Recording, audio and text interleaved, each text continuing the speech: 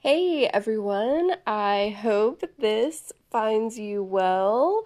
I'm super sorry that I have not been able to put out another episode since May. But just life in general kind of got in the way.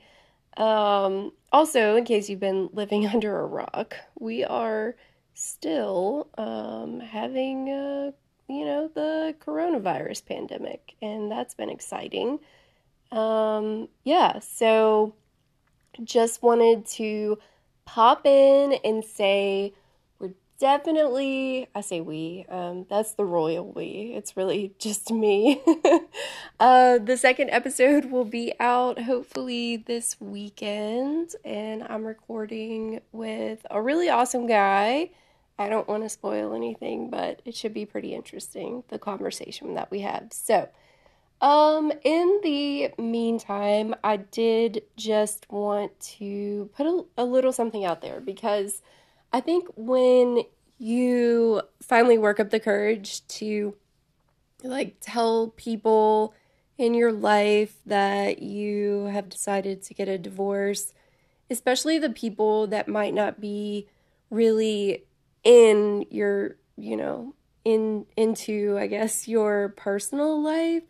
um, One of the first things they always say after they say, "I'm sorry you're going through this," is why. A lot of people want to know why. Like, why are you getting divorced? And I think that reason is, different for each individual. You could probably group those into very similar buckets of reasons, but I did kind of want to talk a little bit about why I decided that I needed to get a divorce, not wanted to get one. I needed to get one. Um, and so hopefully this only takes a few minutes, so just stick with me.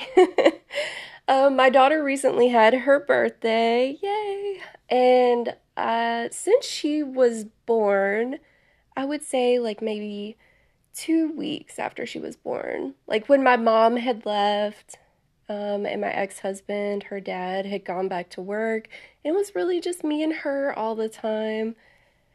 I was just sitting one day watching the news, which was even depressing back in 2014. And I don't know, it just hit me like, oh my gosh, I have to take care of this tiny little girl, teach her how to navigate the world, which is very complicated and, you know, I guess complicated is very an easy way to put it. The world has many challenges for people, um, based on your gender, your race, your religion, your beliefs, whatever that reason. I was just kind of it just hit me like a few weeks. Like, it's not just about keeping her alive and teaching her to roll over and walk and read and write and speak and all of that normal human stuff. That, later in life, it is kind of about teaching her how to successfully navigate the world. And, I think most parents can agree with that. Well, since then, I have really purposefully. I'm so sorry. I get so nervous making these that words fail me. Anyways, every year on her birthday, I very intentionally take some time out of my day and think about what I need to do in this next year of her life to be the best mother possible, to ensure that I am, I guess, I don't want to say just raising her the way I want her to be raised, but ensuring that she is growing up in a household with a family and seeing what I want her to see. If that makes sense. I didn't grow up in a perfect household by any means. If you've listened to the first episode, you kind of caught that when I was talking to my mom. So I've never been about just I guess, giving my daughter the impression that my life is perfect and she lives in a perfect bubble, and outside of that bubble might be imperfect. I don't think that's the most effective way to raise a child. I want to raise her to be safe and know that she is unconditionally loved, and that the world can be hard, but we can overcome those hardships. So, with that being said, I'm not the most mindful person in the world. I think mindfulness is very, very important. I struggle with it. um, I'm sure there are a lot of people out there that can sympathize with me on that point. Sometimes it's very easy to get wrapped up in day to day life and not be mindful of what you're doing. But once a year, at a minimum, one time a year, I really do take time and I'm mindful about my presence in the world, my presence in my daughter's life. And it makes me reflect on the past year, and it makes me kind of plan and think about changes that I want to make for the coming year. So, in September of 2019, also brought up in the last episode, I was deployed. So I missed her birthday, which was exceedingly hard for me. I tell her this all the time, and she just doesn't believe it, but her birthday is my favorite holiday. Having my daughter changed my life, it changed my outlook on life, it truly just changed me as a person, made me a much, much better person. Um, I know that's not everyone's experience, but I think she really rounded me out in a way that nothing outside of motherhood could have. So, yeah, I in 2019, I just really took my moment. It was a Sunday, and I didn't have to work, and I just really thought about the household that my daughter was growing up in, and the woman in her life, which is me. And I decided that or realized rather that I really wasn't living up to my own expectations for myself. um I was in a marriage to her dad and living in a household with her dad, um, and kind of tolerating some behavior and also dishing out some some behavior that I really wasn't proud of. Um, and what it really boiled down to was, if my daughter were in a marriage like the one that I was in, would I tell her that she should tough it out and deal with it? Or would I tell her to move on? And the answer was very clear to me. The answer was, I have to move on. To stay and show her that validating the institution of marriage was more important than receiving respect as a human, respect as a mother, respect as a wife, respect as a woman in general. No, that's a hard no. And it really took me kind of taking me out of the picture and just assessing that situation and thinking, like, what would I tell her if she were in my shoes?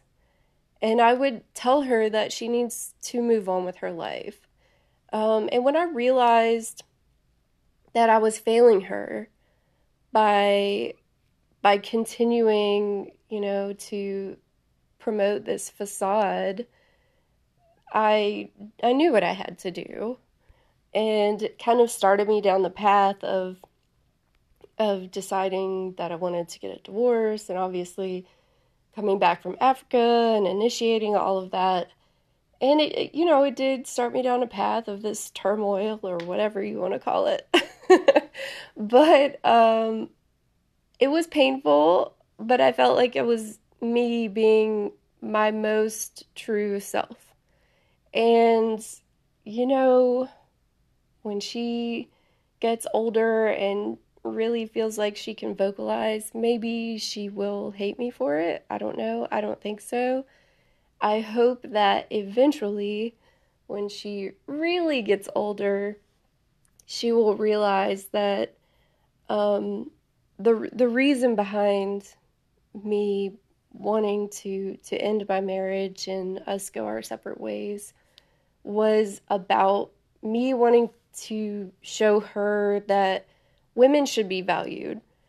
Um, I think very little of my value as a human being came from me being a wife, um, because that is so, it's kind of a small concept. And I think as humans, we owe it to ourselves and our communities to try to be the best we can for them, to try to affect change in positive ways in our communities, with our friends and our families, etc., etc. So, I don't want that to sound like super pretentious, like, oh, my ex-husband was really holding me back.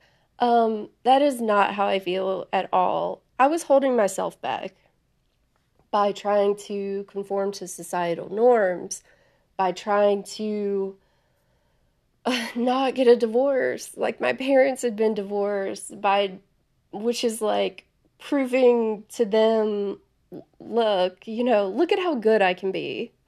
Look at this. You guys didn't succeed in marriage, but look at this, I can. And that doesn't help anyone. It was almost like vindictive. I think the saying, like, I don't even remember the saying. Anyways.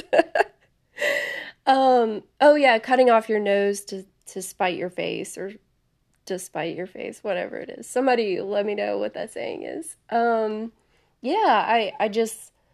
I couldn't do it anymore, and I realized I was failing her as a mother if I was gonna raise her for the next nearly 2 decades in a house where she could observe me being disrespected, or my accomplishments being downplayed. I don't ever want her to be in a relationship like that, and I would not be happy. Just as I'm sure if you listened to the first episode, then you heard how my mom wasn't really happy with what was going on with me. But yeah, that's it. I kind of just wanted to pop in, plug episode 2 coming out pretty soon, or I guess it's episode 3, whatever. Second interview, and just talk about like the why of why I got divorced. I love to talk to people about stuff, and I'm not judgmental. So one of the first questions I always ask people is like, "Oh, why? Tell me why." Like I want to get in your head. I want to understand where you're coming from. All people are different, and I just love to hear how other people think about situations. So if you have a good why for why you wanted to get divorced, feel free to email it to me at divorceforbusymillennials@gmail.com. I do have an Instagram account now, so check me out on Instagram. I think it's at DFBM Podcast. I should probably know that, and I will before I start recording next time. Or yeah, you can like send a voicemail, I think, through the Anchor app. But that's it. I just wanted to pop in, give a little blurb on my why. I guess I could give a life update. So I think last time I recorded, my divorce was already final. Yay! Champagne bottles popping in the background. Since then, we've gotten a cat. We've added to our family. And we even got a pink couch in for her living room because, as my daughter reminds me, this is a girl's house now. So all girls all the time. We've got pink furniture. It's pretty legit these days. All right. Well, thanks for stopping by. I'm super, super excited about the second interview coming out this weekend. I think it's going to be very interesting, and I really appreciate everyone who listens to this. I have noticed that even like 3 strangers listen to it that aren't my family members or people from back home, so that's exciting.